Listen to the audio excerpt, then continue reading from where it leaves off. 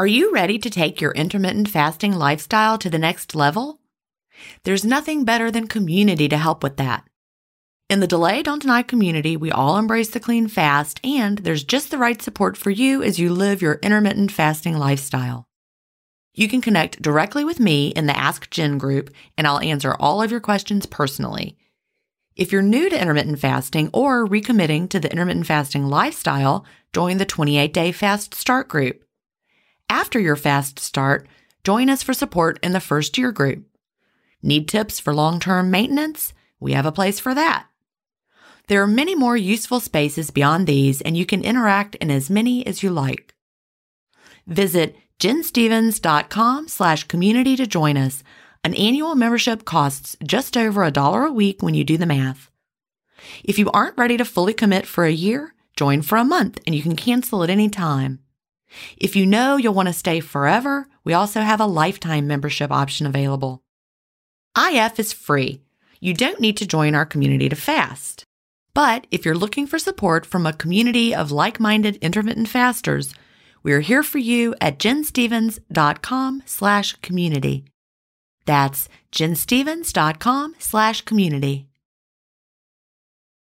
Achieving my long-term goals is more about creating healthy habits and less about quick fixes. And that's why I love both intermittent fasting and Daily Harvest. Tim Spector, a gut health expert and founder of Zoe, and Dr. B, gastroenterologist and author of Fiber Fueled, recommend that you aim for at least 30 unique plant foods per week. Daily Harvest helps make it easy. One of my favorite options is the sweet potato and wild rice hash harvest bowl. With Daily Harvest, I'm getting tons of plant-based options built on organic fruits and vegetables that are easy to prep and free of weird ingredients such as fillers, seed oils, and added sugars. Create healthy habits that last with Daily Harvest. For a limited time only, go to dailyharvest.com/ifstories to get $30 off your first box plus free shipping. That's dailyharvest.com/ifstories for $30 off your first box and free shipping. dailyharvest.com/ifstories.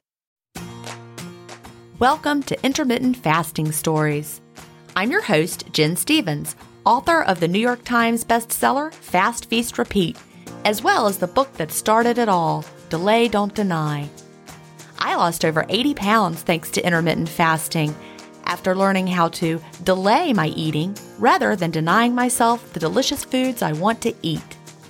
Now, who's ready to hear an inspirational intermittent fasting story? That's why we're here. So let's get excited to talk to today's guest.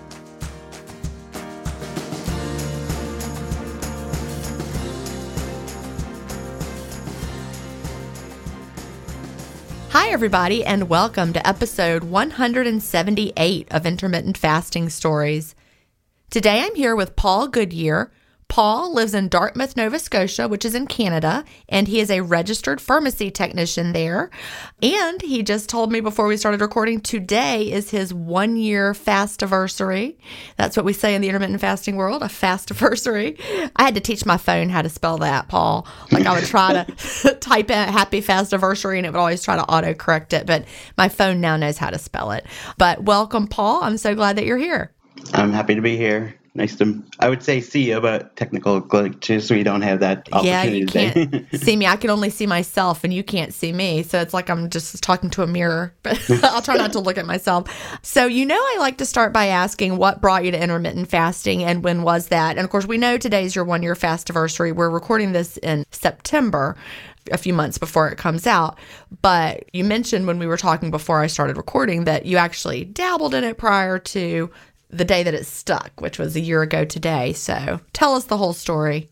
Yeah, so I can go back about maybe 5 years. I guess 2015, that'd be 6 years. So it was Christmas of 2015. I got a Fitbit. I wanted to get fitter. I was at my max weight at that point that I know of, which is, I don't mind saying numbers. So if you want numbers, I can say them. Yeah, go ahead. It helps people to put it into context. Yeah. So my number at that point was 350.2 pounds. It was quite massive. Yeah. I was pretty sore. So I got a Fitbit. I was gone back to school to do a pharmacy technician. I decided to walk more and do those 10,000 steps and all that. I used to be a cyclist way back when, so I was a lot fitter. I just didn't have access to a bike or time at that moment. So I started that, and I ended up losing over the last 6 months of the year, of the school year, the university year. I lost like 80 pounds, but I was doing a lot of, not calorie counting, but watching what I was eating and strange things. Like a typical diet, right? Yeah, so you feel bad after eating Chinese food for a night or whatever, and then the next day you don't really eat that much or stuff like that. And I obviously put it back on over the next couple of years, roughly around 2018. I was just walking at lunch at work. We had a trailway, an old railroad trail system, and I had an Audible book. Jimmy Moore, I think it was. I think Jason Fong's the Complete Guide to Fasting. I was like, this is crazy. Like, who would not eat for 5 days or 7 days at a time, which I haven't done yet anyway, just to put it out there. And I was like, this is unbelievable. But it was a Canadian doctor with all the specialists, diabetes and all that. So I looked into it, and another thing that came up was on Joe Rogan was Dr. I don't know how to pronounce his name. I think it's Peter Attia. Yes. He does longevity, and I don't know how old he is, but he looks very healthy for his age. I know he's a younger doctor by the looks of it. And he's brought up intermittent fasting. So I tried it. I got about 18 hours in, and I was starving, just starving. Like, I was like, oh, I can't do this. Did it for a week, and I just dropped off. And not that I was weighing myself, I don't think, at that point. So that was around 2018. So you only did it for a week at that time? Yeah, it's just to try, but I couldn't really fit it in my schedule. I didn't really know how to fit it in my schedule at that point. So you were starving. Were you fasting clean by any chance? No, because I didn't know what that was. We hear that so much. I mean, you're a listener of the podcast, so you know. Yeah. When people try it and they don't know about the clean fast, because, there's a lot of information out there that's like, have this, have that, Someone tagged me in something on Instagram today that it was like, what can you have during the fast? And it was like a bunch of things that, it was weird. It was the weirdest list I've ever seen. Like, it said yes to diet soda, but no to, anyway, it was weird. But that does make you hungrier when you're having those things that stimulate the hunger. So you gave it a week. Yeah, so I didn't really give it a try. That's literally a dabble. Because it's miserable if you're starving. Yeah. And it's like, I can't do this for a long time. And I think motivation, too, wasn't really there. So, not that you need motivation to be a faster. It's pretty easy once you get into it, which we'll get into later. That was around 2018. So, fast forward to roughly 2019. I got back up to about 335 roughly pounds. So it still felt horrible. And then family consequences, that my life situation changed. And I ended up wanting to get back into cycling because I used to race road bicycles back when I was in my young 20s. I'm 30. What age am I now? 37. Starts to roll together. You'll forget. I'm like that. I'm like, what? What am I, 52? How old's my husband? I don't know. I'm 37. So like 14 years ago, I was racing. I got a bike actually during the pandemic. So when did the pandemic start? Here it started in Nova Scotia. It was going around the world at the same time, but in Nova Scotia it really picked up in March of 2020. I was working because I work in a pharmacy. I was terrified because we didn't know what was going on at the time. Oh, no, we didn't. It was so scary. Yeah. So I was like, I got to get a bike. So everything was closed. The bike shops here were open, but you had to book an appointment. I was like, I'll just wait a couple of weeks like everyone else. Everything's going to be back to normal in a couple of weeks. And then I realized it wasn't back to normal. So I called the bike shop and they helped me organize getting a bike. It took a couple of weeks to get the bike in. They set it up for me. I ended up getting what's called a Smart Trainer. It makes your bike a stationary bike. Oh, I know what those are. So you can either take it out on the road and ride it, or you can mount it and just ride it inside, right? Yeah, ride it inside and go nowhere. Go a long way, but don't move your living room. And I started that with a program called Zwift, ZWIFT. And what it does, it's a virtual world that you're riding in with thousands of people all over the world. And it sends information to my trainer, which tells it how hard to make my bike go and how soft to make my bike go, depending on if you're going uphill, downhill, if you're in a training program. So I did that. And when I weighed in for the first time at that, I was 329. And that was the end of April by the time I got that all set up. And I did that. I wasn't fasting at this point yet. I did that until about the end, well, I guess right now of last year. So the end of August. And I ended up losing, I was down to about 280. And it was decently all right, but I noticed I was getting a plateau. So I was listening to your podcast, IF, yours and Melanie's podcast too. And I was like, I'll give this a go. But I was like, hush, hush about it, because when you're trying to lose weight, you don't really want to tell people. People knew I was losing weight because they could obviously see it, but they just thought it was all cycling, which it was at that point. Eating a little bit better. So then I started, and I was like, I'll just do, I think I start with 16 hours of fasting, 8 hours. And I started it, and I switched to black coffee. Now I don't know how I did that, but I did. And now that's all I can drink. I actually had cream in my coffee the other day as a treat, and I didn't like it, or not as much as I used to. So I was like, I just won't even bother. So I started then, and I was 280, and right until February, I lost another 50 pounds. So I was 230, and I'm still 230 now. So I never really lost or gained weight, which is good in a way and bad in a way. I'll tell you a couple things that happened during that time. So you lost 50 pounds once you added intermittent fasting to the cycling. Yeah. So prior to that, you'd lost about 50 before the intermittent fasting. Yeah, about 40 or 50. Then you added intermittent fasting and lost another 50. So 100 from that, about 100 to that, because you were at 329 and then you are down to 230. So yeah, right at, 99, so close.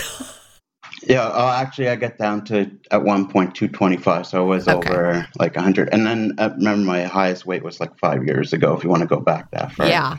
So when people ask me how much weight I've lost, I'm like, well, what do you want to know? From what date? When was the last time you really noticed me? When did you hit that 50 pounds down with intermittent fasting? So it would be roughly February, I think it was. So from August to February. Yeah, so end of 1st of September to February. I was losing about 8 to 10 pounds a month. And I was biking at the time too. But what I like to say is biking helps me gain strength in my conditioning, because you don't really burn that many calories. Not that everything's about calories. And intermittent fasting helped regulate how my body was burning fat.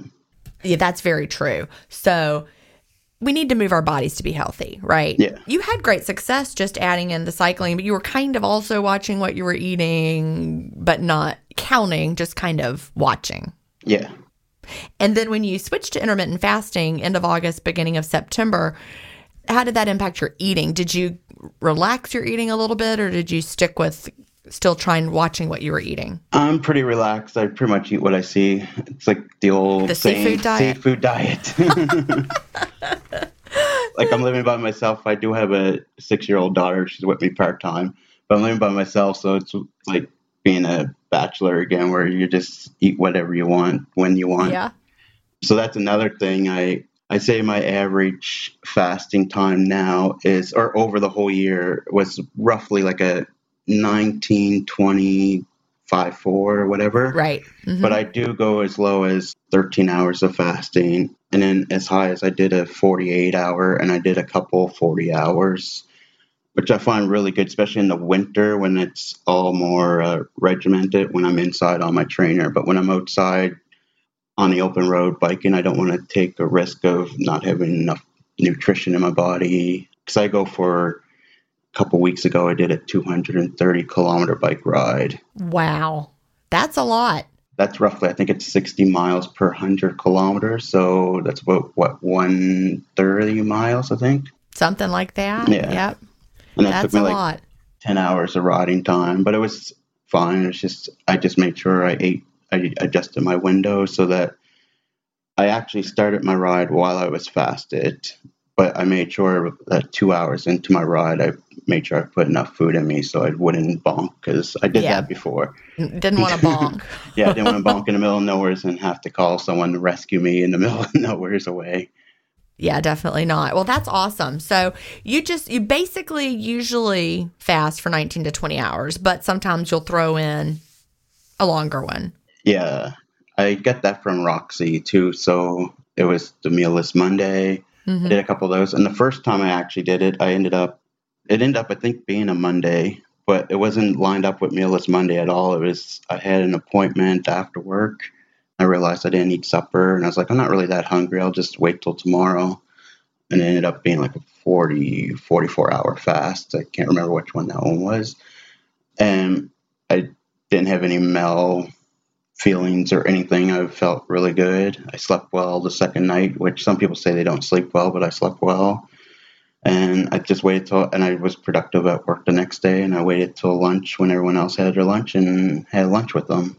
We all face stress in our daily lives. What if the answer to a better stress response is in one key nutrient? I'm talking about magnesium, and specifically Magnesium Breakthrough by Bioptimizers. This one-of-a-kind product is designed to reverse low levels of magnesium, which could have a positive effect on our stress response. But don't take my word for it. Here's a quote from a 2020 issue of the scientific journal Nutrients. Results suggest that stress could increase magnesium loss, causing a deficiency. And, in turn, magnesium deficiency could enhance the body's susceptibility to stress, resulting in a magnesium and stress vicious circle. I only recommend Magnesium Breakthrough by Bioptimizers. It's the only organic full-spectrum magnesium supplement that includes 7 unique forms of magnesium for stress resilience and better sleep. Simply go to bioptimizers.com/ifstories, promo code IFStories10 to get your Magnesium Breakthrough and find out this month's gift with purchase. That's bioptimizers.com/IFstories, promo code IFStories10.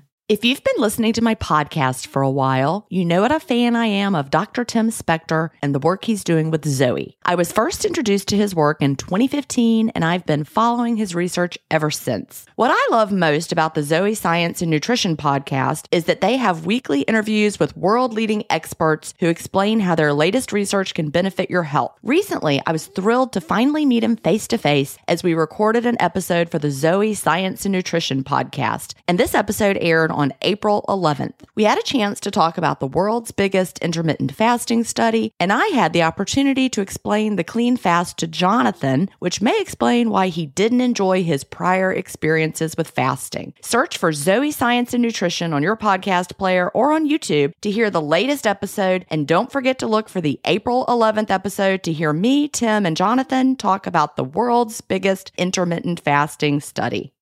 Awesome. So it was no big deal. It just happened by accident. Yeah. We hear that, and people are always like, what? How could it? But if you're feeling good and you're not hungry and your body is tapping into your fat stores well, then you're well fueled and you can just keep going. Yeah. So everyone says they have a real big buzz of energy. I don't feel like I'm a high buzz, but I don't get it like a real low. I used to like to nap a lot in the afternoons or late evenings. I still do that if you ask my mom when I go to their house, but I think it's because I'm at my parents' home, and then no matter how old you are, when you're at your parents' home, it's just like you're always comfortable there. Right, that's true. So you just fall asleep on the couch no matter if something's going on or whatever. I don't get that as much as people say have a high vibe. I believe them. What I find is there's around 14, 15 hours. I get this. It's not horrible now because I know what it is, but it's like, it's the iron taste or it's the ketones. Yeah. It's like a metallic taste. And the first couple of days I was like, oh, this is horrible. And then you don't even really notice it anymore, right? I think your body just gets used to it, or how it's using the ketones is what I understand from the readings I did. Yeah, that you're not excreting as many because your body knows to prioritize them. So you're not using them as a waste product as much, but you still taste it here and there, but it's not as pronounced once your body becomes adapted. Yeah. That's also one of the reasons why measuring your ketones can be so tricky for people long term, because as our bodies become better at using them, we have fewer hanging around to be measured. So even in the keto world where they're in ketosis and eating a keto diet, they find that their level of ketones, the measurable level of ketones, goes down over time. Because our body's like, ooh, these are valuable. Let's use them up instead of waste them. What my understanding from Dr. Jason Fung is from watching his videos and reading his books was that you just get, like you said, more efficient. And then your body just, you're not storing as many either. So you're just using them a little bit more efficient. Yeah. Exactly. So around 14 or 15 hours, you can kind of tell that you're having that metabolic switch. Yeah. But you don't feel like excessive energy. You just don't feel like you need to nap as much unless you're at home with your parents. Yeah. That makes sense. No matter how old you get, you can still be a mama's boy, I guess. That's right. Well, I hope so. My boys are 21 and 23. Of course, this month, my younger one turns 22. So they'll be 22 and 23 briefly. And then he just came to visit me. I was at the beach for almost 3 weeks, not quite, but he came and spent a few days at the beach with me. And it's true. You still want to also, as the mother on the other side of it, I'm still like mothering him. I'm like, all right, now drive safely on your way home. And oh yeah, my dad has those sayings too. It's like drive safely, and we're in Canada, so we don't have that cold of weather. We're like New England, I guess. Right. When it gets a little bit colder, my dad's always like, drive safe, don't drive too fast, and bridges freeze before roads. And I'm like, he's getting ready to leave, and I'm like, do you have your wallet? Do you have your driver's license? And I'm like, I fully understand that you lived your whole life every day without me asking you if you have your wallet. So sorry, it's just old habits die hard. Because he's about to drive for, almost 4 hours. I want to make sure he has his wallet. Anyway. Sorry, kids, we can't help ourselves. That's a mom for you. So when do you normally eat dinner? How does your day look on a normal day? Like, I know you said that you switch it up, but just on an average day. So most days I eat like a dinner, or I call it supper up here, and locally we call it supper. Sometimes I get off work, on my longer days, I get off work at 6 p.m. So by the time I get home, it's like roughly 7. And in the summer when I was biking, I would either stop at the coffee shop and buy a bagel and then get on my bike so I have enough energy. And then once I was done my biking, if I felt like eating something, I'd eat something. And then it usually closes sometimes a couple hours later, or sometimes just until I go to bed. I remember Melanie always says she just opens it later and then she doesn't have to worry about when it closes. Yep. If I know something's going on the next day, like at work, someone has a birthday, we always get a birthday cake. Or I know things aren't always important when you see donuts left out, but it's nice to share those common celebrations with your coworkers. So I make sure I at least shift it. So I try to get at least the 16 hours. And if I have to, I go down to 13 hours. But my average, like over the week, is usually roughly 20 hours a day. Yeah, I think that's just really the beauty of it. When you have a special celebration, I remember when I was still teaching and, we would have special days and special treats, and the opportunity is always there to say, yes, today I'm just going to open my window early. If it's window worthy, if it's something that you would like to eat, and no guilt. And then there were the other days when I'm like, if I eat this cake or whatever it is, this special sweet treat. We had sweet treats every Friday. If I eat this now, I'm going to feel tired later this afternoon, so I'm going to take it home. The whole delay, don't deny in action, and I would save it for later in my eating window and just wait. But sometimes you want to have that celebration with people, and that is okay. It's because we're not dieting, we're not locked into a protocol where you're cheating or anything. It's not cheating. It's just that's how you're living your life flexibly. No, I like the saying that you say all the time. I don't know if it's you that says it, but you bring it up all the time. It's not what you eat, it's when you eat. It's not a diet, because it isn't. It's just you can eat literally, like I said, seafood. Not seafood, I said fish, but whatever you see, you eat.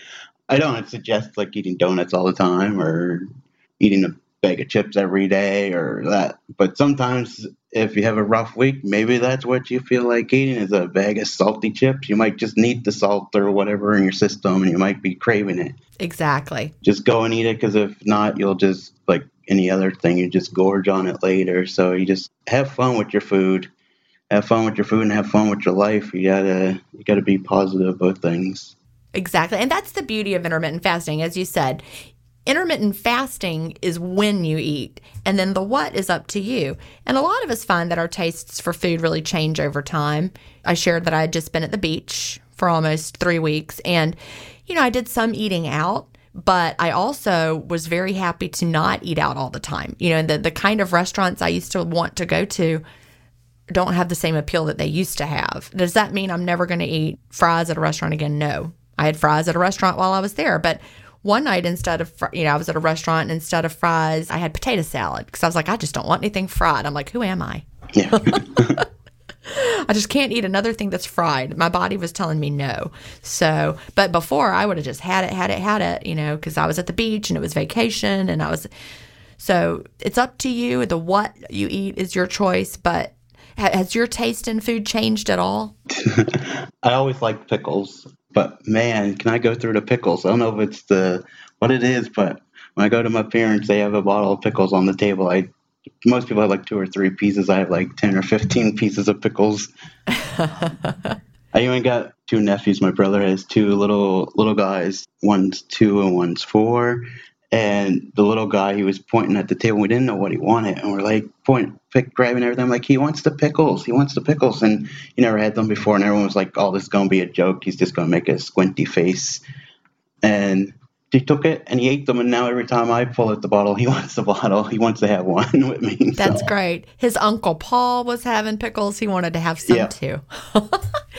Maybe your body's craving the salt. Yeah, I think that's what it is. Because every time I look, it's salt. And I did try that LMNT stuff, or Element. Yeah, I always want to call it LMNT also, because that's how it's spelled out, the Element electrolytes. Yeah, so I tried that, and some of those flavors are really good, and that helps me when I'm biking to avoid cramping, I noticed. So it is a decent product, and you can get a free trial or whatever. I don't think we're supposed to promote stuff, but that's all right. That's the intermittent. They sponsor the intermittent fasting podcast, and so. Yeah, they have a lot of different flavors. The raw unflavored is the one that I would recommend during fasting. And then the flavors, if your window's open, then the flavors are great for that. Melanie is a big fan of those. Oh, yeah, she likes them. She does. I'm not someone who needs a lot of electrolyte supplementation. That's just me. I also, though, very generously salt my food during my eating window.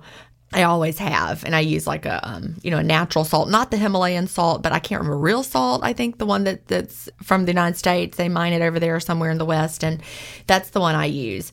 I also drink mineral water, like San Pellegrino during the fast, so I'm getting minerals through that. So I don't need to add them, but some people really do need a little electrolyte supplementation in their day, so that's a good option. So other than the pickles, your taste in food haven't really changed yet? No, I was pretty easy, open eater. I wasn't fussy at all. If they used to have this saying, like, I don't know if it was commercial back, if it was down in the States, but it was like, if Mikey don't like it, one's going to like it. So that was Life cereal. When I used to grow up, it was, if Paul don't like it, I'm not even going to eat it. So they would just give it to me to try. And even if I liked it, but I gave like a little sourpuss or something like that, my oldest brother, he's fussier than anything. He wouldn't even go near it. That's funny. So you were like the opposite of Mikey, though, because Mikey didn't like anything. Yeah. But you liked everything. I liked everything. Yeah, that's great. If Paul doesn't like it, then they don't. I ate like a Mikey. I was one of those picky eaters. I was like, nope.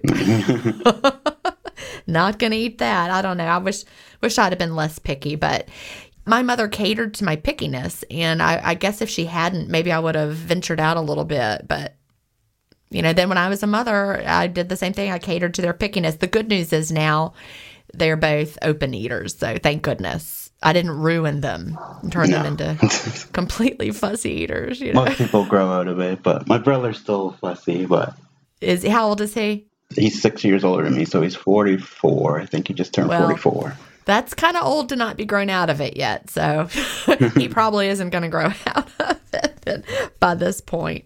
Definitely not. So you like to cycle. Do you do anything else for working out, or just do you cycle every day?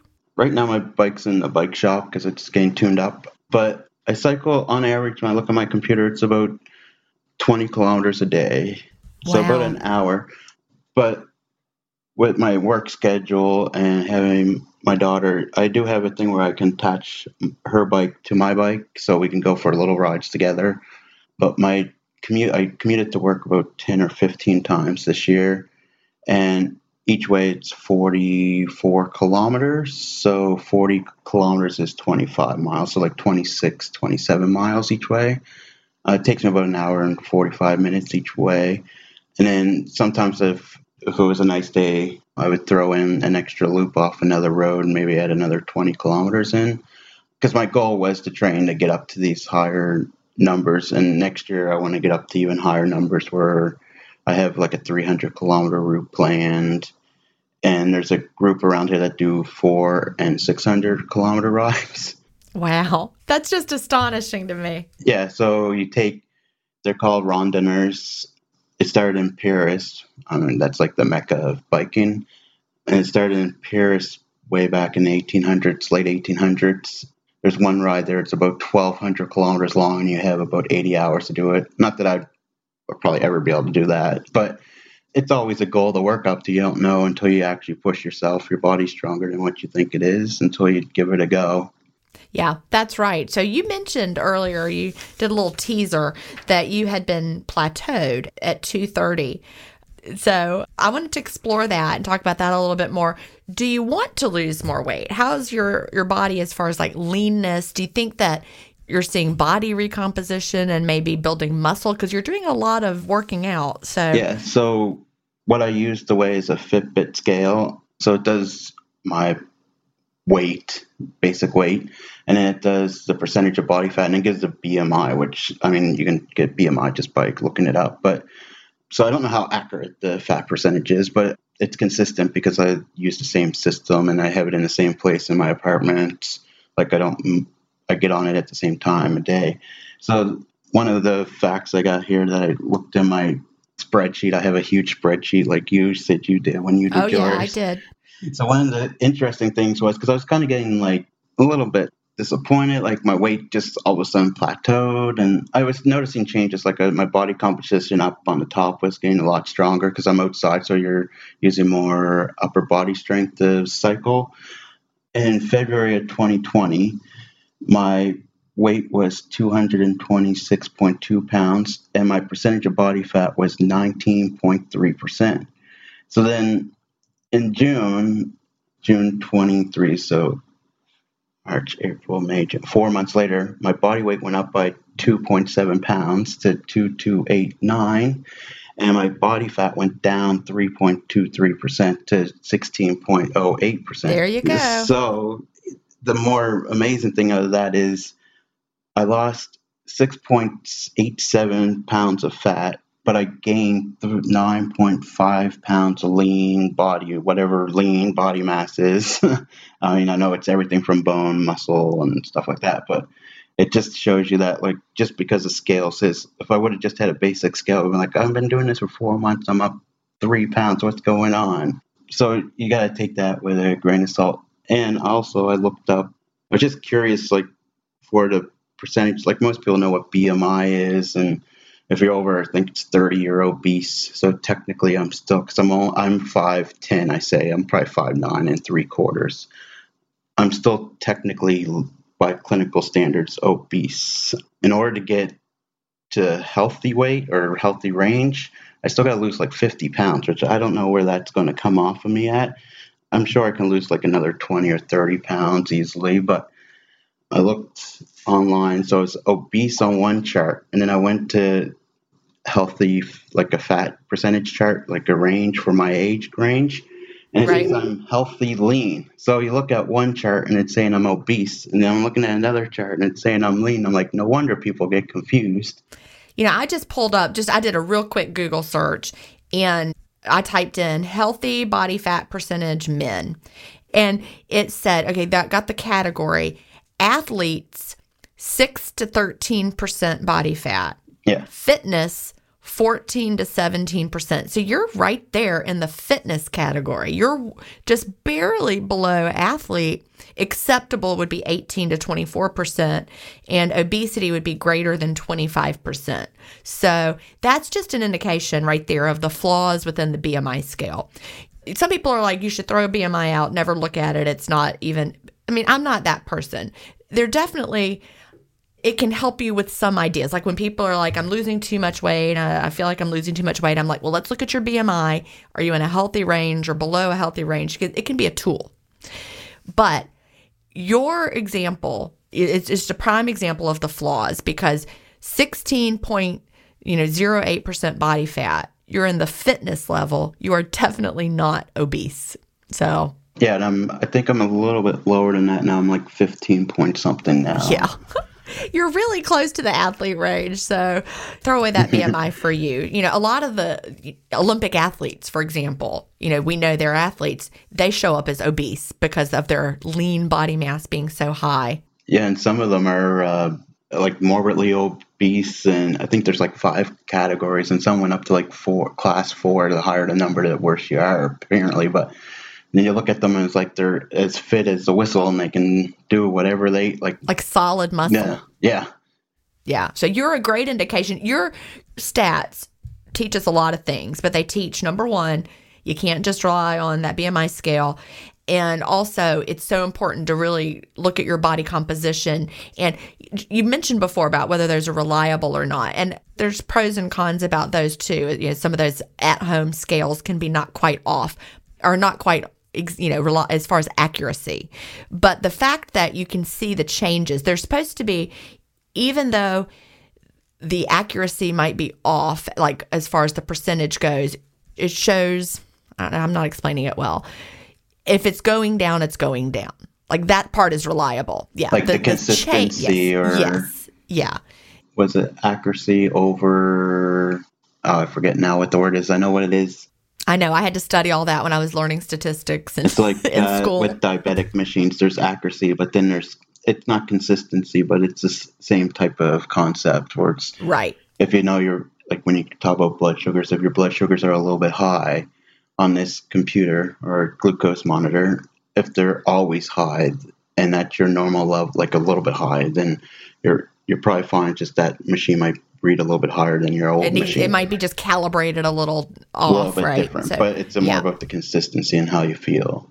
Exactly. Yep. So, yeah. How about health changes? Have you had any big health changes over time? So luckily I have a really good doctor.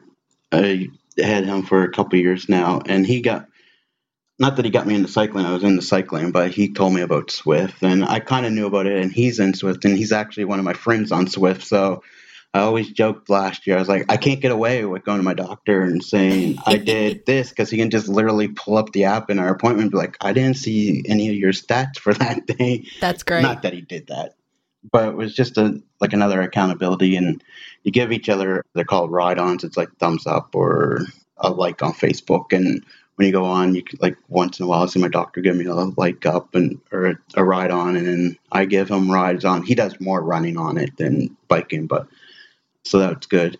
But anyways, a couple of years ago, I was never on any medication for anything. I probably should have been on high blood pressure, but I was a younger gentleman, and he knew what my goals and stuff, so he didn't put me on anything. But my blood pressure is in the normal range. My cholesterol's in the normal range. I just had blood work done about 3 months ago. And everything was within the normal range. But before that, pretty much all the standard stuff was maybe not unhealthy, but it was up in it was elevated. Yeah, elevated. And then he checked my resting heart rate, which I kind of knew because I've been wearing Fitbit for 5 or 6 years now. I kind of knew what it was, but he actually got the same number as me. He had to check it like 3 times with just like the finger on the wrist. And he said it depends on when I start counting the beat. It's either my resting heart rate's either 48 or 50. When we checked it a long time ago, it was like up in the 80s. Wow, that's huge. I remember his quote as he said, he goes, well, you got your athlete heart back again. I was like, God, it's good. That's huge. I mean, that really is. That's such a sign, such a good positive health marker. You know, because you're an athlete. You're in that fitness level with your body fat, and you're out there doing that bike riding every day. So that heart is strong. Yeah, I have a computer on my thing that tells me my speed and everything, but now I learned over the summer just to go by feel, and I can kind of know what my heart's doing. I'm not Like back in the day, you're going by racing and you had to train with other people, and which is fun to go out riding with other people anyway. But I had to, if someone wanted to race faster that day, no matter if it was like, this doesn't make any sense, why are we riding so hard? You still had to keep up with them or you lost the race, right? I didn't win that many races, by the way, but I had fun at them. And if you didn't try to keep up with the person in front of you, you didn't make it. Well, I love what you just said. That there's two words in there. You had fun, and that's the key for finding something that you love to do for the exercise. Yeah, it needs to be fun. It needs to be something you enjoy, or you're not going to stick with it. For me, when I was at the beach, I walk on the beach every day, and it's fun. I enjoy doing that. We went kayaking. That's fun. Oh, it's nice. Oh, it was so nice. Oh, I realized my arms are terribly out of shape, though. Oh, my Lord. I went with Sherry, she was episode, I think, 9 of this podcast, and she's my co-host she's your for co-host Life on Lessons. Life Lessons. Yeah. Yeah. And she's turned into a great friend of mine, but she came for 4 nights at the beach, and we were kayaking, and we were going to do it for 2 hours, and we did it for almost 2 hours, but as soon as we'd been doing it for like 3 minutes, I was like, oh, I'm a little out of shape, my arms. Yeah, as long as you don't get too far away from the shore. We didn't. We stayed around. We were in the Murrells Inlet, so we were in the inlet the whole time. We didn't actually go out into the ocean, but it was really nice. We stayed close to the reeds and everything. But I was like, yeah, I really need to do more for my upper body strength. I realized it, and now that I'm on the other side of menopause, maintaining my muscle mass is more important than ever. Yeah. So that we age well. So it's important no matter what age you are, actually, I think. Well, you're right. That is not wrong. It just, as you get older, the key to aging well, because I've seen now I'm in a different category than you. You're still in that, 37 young adult, right? I'm in the aging side of it, on the other side of menopause. So I want to age well, which feels so weird to say. Here I am in the aging side of it. I remember when my grandmother was this age, and so I'm like grandmother age, which is so weird. But you're having fun. You're choosing something you do that you love. Yeah, it's when you go on those long rides, like I was on the bike for 10 hours there 2 weeks ago. It was a 12-hour day because I stopped and I had a lunch and I take my time, and people ask, how do you do it? And I'm like, well, you just, not to be rude, but you just pedal. I mean, you got to have fitness behind it. You got to have some fitness behind it, but you literally just pedal. If you're not pedaling, you're not going forward. So, right. Yeah. So, like, if I know I'm going on a really long day, if I've got a hill coming up, I literally just put in the lowest gear and I spin up it. If it takes 5 minutes to get up it instead of 4 minutes, or takes 20 minutes to get up it instead of 10 minutes, I'm just saving my energy because I know I'm going to have a downhill and I'll probably have another uphill. But you just got to get back to it. As long as it's like a meditative state when you're out there. You're looking around, especially where I live. I think the quote or the statistic in Nova Scotia is you're never more than 70 kilometers away from the ocean. Oh, that's great. Yeah, we got a little bit of inland where you can go up hills and see the trees and the lakes, and then you go down and you got the Bay of Fundy, which has the highest tides in the world. But then I came back over and I was on Chester Basin down. It's close. It's about 100 kilometers. I don't know if you know about the Blue Nose, the boat. I don't. Yeah, the world famous boat that didn't lose a race in its history, and it's on one of our coins, is where it was built down in that shipyard, and they built a second one there a couple of years ago.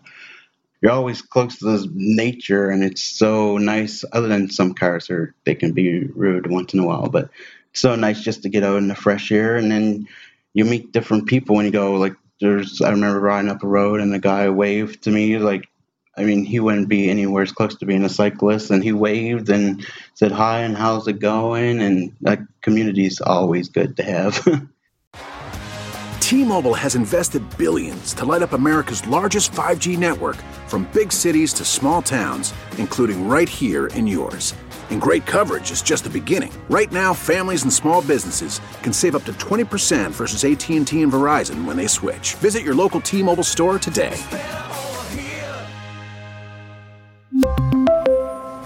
Plan savings with 3 lines of T-Mobile Essentials versus comparable available plans. Plan features and taxes and fees may vary.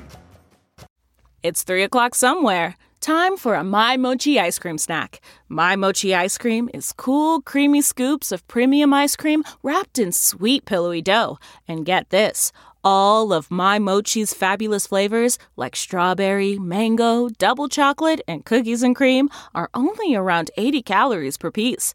Talk about a guilt-free, indulgent experience. Each box of My Mochi ice cream has 6 perfectly portioned, gluten-free mochis that are great for grab and go. So feel good while curbing your afternoon cravings or the midnight munchies. Yeah, you know who you are with the joyfully chill sensation of My Mochi ice cream. Find My Mochi ice cream at Target or visit MyMochi.com to locate a grocery store near you. That's good. So you go out to the coast and ride along it? Yeah, so I do mostly road biking, but my bike can go on trails too. But that ride I was on the road, but it was mostly around the coast. I grew up close to the ocean.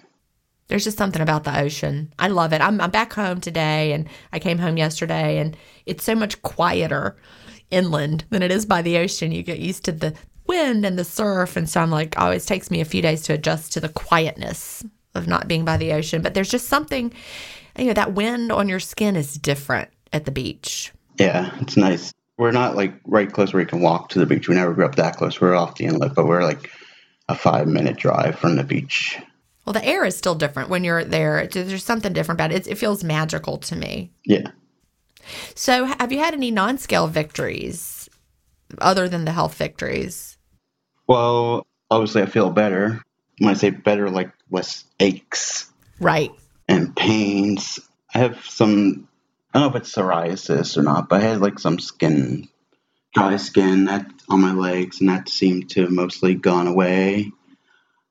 Also, I used to have, well, it's still the same thing. The aches I had one of my knees used to always be aching all the time. And now I don't have any problems with that. Because it's amazing when you think about it. Like, I know it's only 50 pounds, not only, I say only. It's 50 pounds that I lost fasting. But overall, in this whole process for the last year, since a pandemic started, I lost I'll just say 100 pounds for rounding error.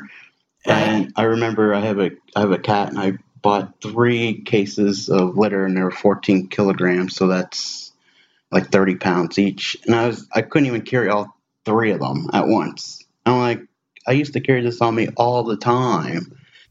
Yeah, because you're down 120 from your all-time high. Oh, yeah, from my all-time high. Yeah, it's just, I have a belt from there, and people are like, you got to get rid of that belt. I'm like, I'm not getting rid of that belt. It literally goes all the way around to my back, and it's almost onto my other side. So I got to thread it through like all the way through, and you should see all the holes in it. I love that. So how much has your waist measurement changed? Do you know?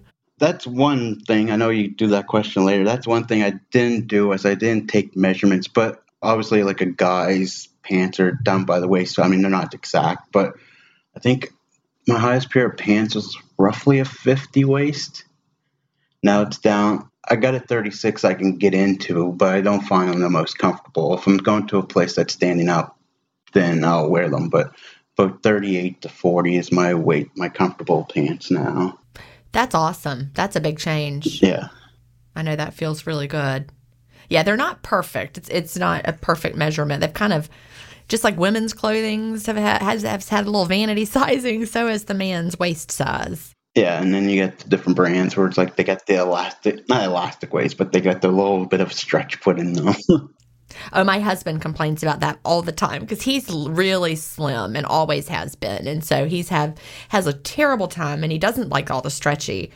And he has a terrible time finding pants that fit him. So I'm like, stop complaining about that. But, yeah, I mean, we all have our challenges, right? Yeah. It's different when you're naturally skinny like that. It's a different kind of challenge. And it's all different perspectives on life, different challenges, different people have different challenges. Just whatever side of the spectrum you're looking at, I guess. I took Will, my son that's 21, I took him shopping for pants recently because he was like wearing these pants and holes in the knees. I don't even know, how do you even get holes in the knees of your pants like he had? I have no idea. He's that kind of kid, but I mean, he's an adult now, but he's still. So I'm like, we're going to get you some pants without some holes. Yeah, even though he lives on his own, I'm like, I'm taking you shopping. So I took him shopping, and I mean, he's practically impossible to fit, which was, they just don't make clothes. And anyway, He does some intermittent fasting just naturally. He naturally lives the intermittent fasting lifestyle, and it's beautiful to watch. Yeah. I think my older brother, I would never say that he would ever say that he does intermittent fasting, but I remember that he would never eat lunch and he never eats breakfast, but he always has coffee with a bunch of cream in it in the morning. So it's not like clean fasting, but he makes it through the day. And I noticed over the last few years he lost, I don't know how much weight he lost. He wasn't that big of a guy anyway, but like he's leaned right up or slimmed right down, however you want to look at it. So I would say my brother does it, and I didn't know, and I didn't realize that until like when I put 2 and 2 together a couple weeks ago. I was like, I think my brother actually intermittent fasting without knowing it. Yeah, he's just a natural. He just doesn't need to eat all that food. And, being at the beach with Will, my son, watching him, because he is just a complete intuitive eater. We went to dinner one night and he ate 2 bites of his food. He's like, I'm just not really that hungry. I'm like, well, okay. He ate 2 bites and he took it home. Then he ate it at midnight or something. But he was not going to eat when he didn't want to, just because we'd ordered it, just because it was there, just because it was delicious. He just didn't do it. And so he never lost his natural satiety signals growing up, which is pretty incredible. So I did do something right there. Yeah, because I remember, I listened to this podcast religiously on Thursday morning. It comes in, and luckily at work I can usually listen to it with my headphones, and I'm doing billing in the morning. And I remember there was a lady, she was also on the Fasting Highway there with Graham down in Australia, talking about how she just literally asked healthy people what they did and observed them. It sounded kind of creepy at first, but when I listened to her, it wasn't. And she was saying that people just don't eat lunch or don't eat breakfast, don't eat lunch. And when they have a bowl of soup, instead of using the whole spoon, they only use half the spoon, which sounds like you'd be a restrictive type of eating, but just how they ate. So they didn't overeat right away. You're talking about Chantel Ray, aren't you? Yeah, I think so. She's great. Yeah, she called them skinny eaters or something. Yeah. It was just interesting listening to it. And it was just point out obvious things that happen, but we, as a society, we got away from it. That's all. Yeah, it's true. My neighbor, I've talked about this before on the podcast, my neighbor across the street, when I met her, she was like, when I told her, what I did and intermittent fasting and explained it, she's like, oh yeah, I never eat till 2. That's just how I eat. She's always been skinny. So it is interesting to think about, until we're conditioned to eat. And I, even today, I still struggle with listening to I've had enough, my satiety cues, because the food is so good. Yeah. I want to eat it all because it's there. And I don't want to stop the pleasure of eating. So I have to physically say, no, that's enough. I'm going to stop eating now. And sometimes I don't always listen. So I am really always glad to hear from people that, like my son and like Chantel, interviewing the skinny eaters. And my husband, he doesn't eat but those of us that, I think dieting, really, honestly, the more we dieted, the better we got at ignoring our hunger and satiety. It disconnected us from it completely. Yeah, I think it's because we were trying to follow a regimen. We were like, oh, this guy or this lady tells me I got to eat, or this system tells me I got to eat, but I don't really want to eat, but I got to eat. Not that I really didn't want to eat at all at one point, but it's just one of those things that was just strange how they force. And even now when you look at how kids, and I'm not saying kids need to fast or anything, but it's like, well, you never fed them breakfast? I'm like, well, I offered breakfast, but she didn't want breakfast today. I know she's going to eat lunch or whatever later on. It's not going to be the end of the world. Yeah, I really think that's important. Really, we should never force the kid to eat if they're not hungry. That's a hard thing, because we've just been so programmed to give them a good breakfast. They must eat a good breakfast. I think I've told this story before as well. When my kids were in middle school, high school, they went to Davidson Fine Arts here in Augusta, and it was a magnet school that went from 6th grade to 12th grade. And at a certain point along the way, the county went complete free breakfast and lunch for everybody, because it was just easier than, there's a lot of poverty in our county. So then they would go to school, and I was like, well, you can eat breakfast at school if you want or not, whatever you want to do. And the same with lunch, eat it, don't eat it. It's totally up to you. And so they just got into the habit of eating or not eating, and I didn't even question them. At any time, if they'd said, I'm hungry, I would have provided something for them, but they didn't. So I'm like, I trust that they know when to eat and when not to eat. And that did work out really well. Yeah. they'll figure it out. I remember my mom saying that too when one of us wasn't eating that much. The doctor back then said, "Oh, don't worry. If they'll eat when they're hungry, just offer it to them. And if they don't want it, it's not going to be the end of the world. They're going to eat when they want to." Well, it was also like with even wearing a coat, for example. My husband and I would sometimes argue about that when they were little. He's like, make them put on a coat. And like, I mean, I bought him a coat. He has the coat. I figure if he's cold, he'll put on the coat. That's the kind of mother I was. Wear the coat or don't wear the coat. If you don't, you're going to be cold. And I won't care. You've got a coat. Anyway, it works out. I guess they learn, hey, I think I'll put on my coat and I'll eat some food when I'm hungry. Yeah. So is there anything that you struggle with? Not really. I know at the start, like, once you get into the routine, it's not even a routine as such. It changes every day. Well, not every day, but, like, it's malleable. So at first, it was just like, oh, I can't fit 16 hours in. And I'm like, I thought it was, quote unquote, cheating when I would cut it down to 13 hours for a couple days because I had my daughter or I had something going on. But no, I used the Zero app. I just use it because I'm actually on like a streak and I don't want to not use it because I don't want to like lose my streak. Oh, I get it. But the only thing was at the start was just figuring out how to do it. And it's more simple than what people want to think of it as being complicated. Like just stop eating at a certain time or stop eating when you want to stop eating, not even at a certain time. And then if you're used to it, you go for your 16, 18, 20, 23 hours and then you start eating. And then once you're full, or you're done your window, you just close it and you stop eating until the next day.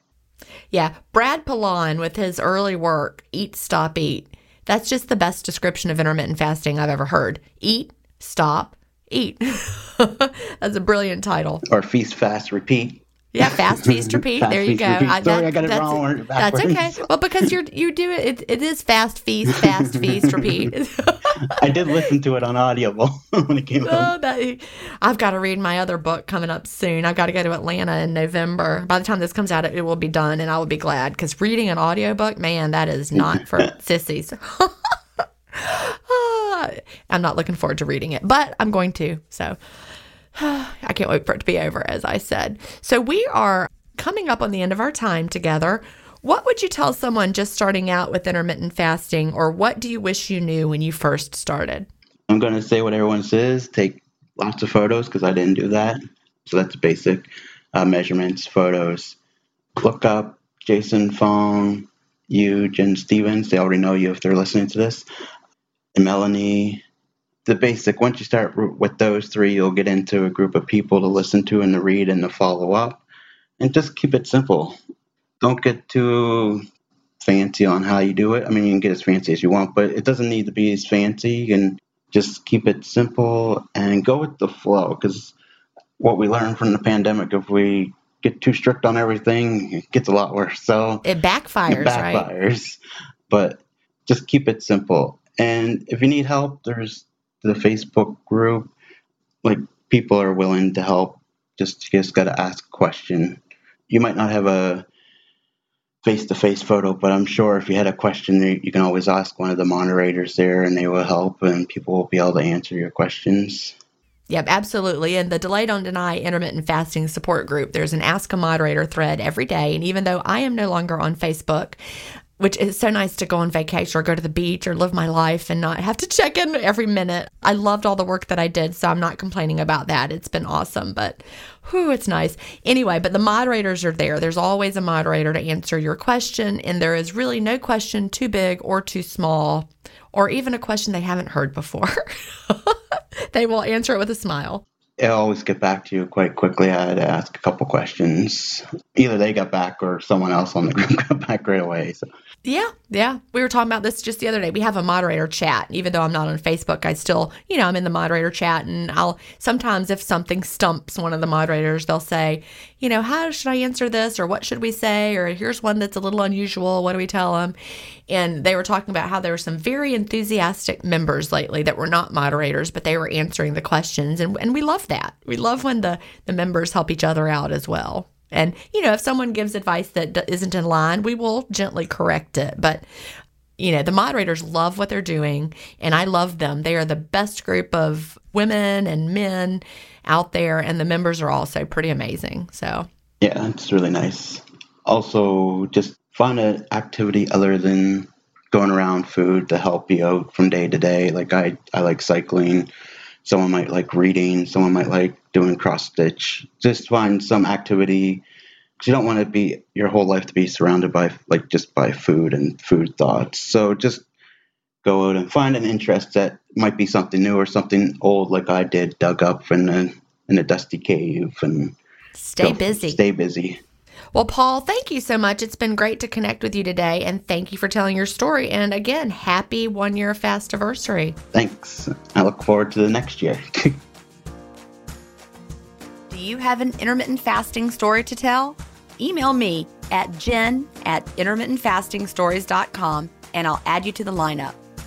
That's GIN@intermittentfastingstories.com. The world wants to hear your story. That's it for today. Remember, I may have a doctorate, but I'm not a medical doctor. So don't use anything you hear on this podcast as a substitute for medical advice. Please always check with your doctor or healthcare provider if you have medical questions. I'll talk to you next week, Fasting Family, where we will hear another inspiring story. Have a great week and fast on.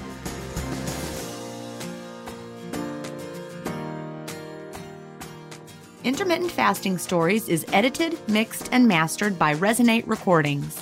To learn more, visit them at resonaterecordings.com or email them at hello@resonaterecordings.com. Intermittent Fasting Stories listeners will receive a free offer if you mention that you heard it on the podcast.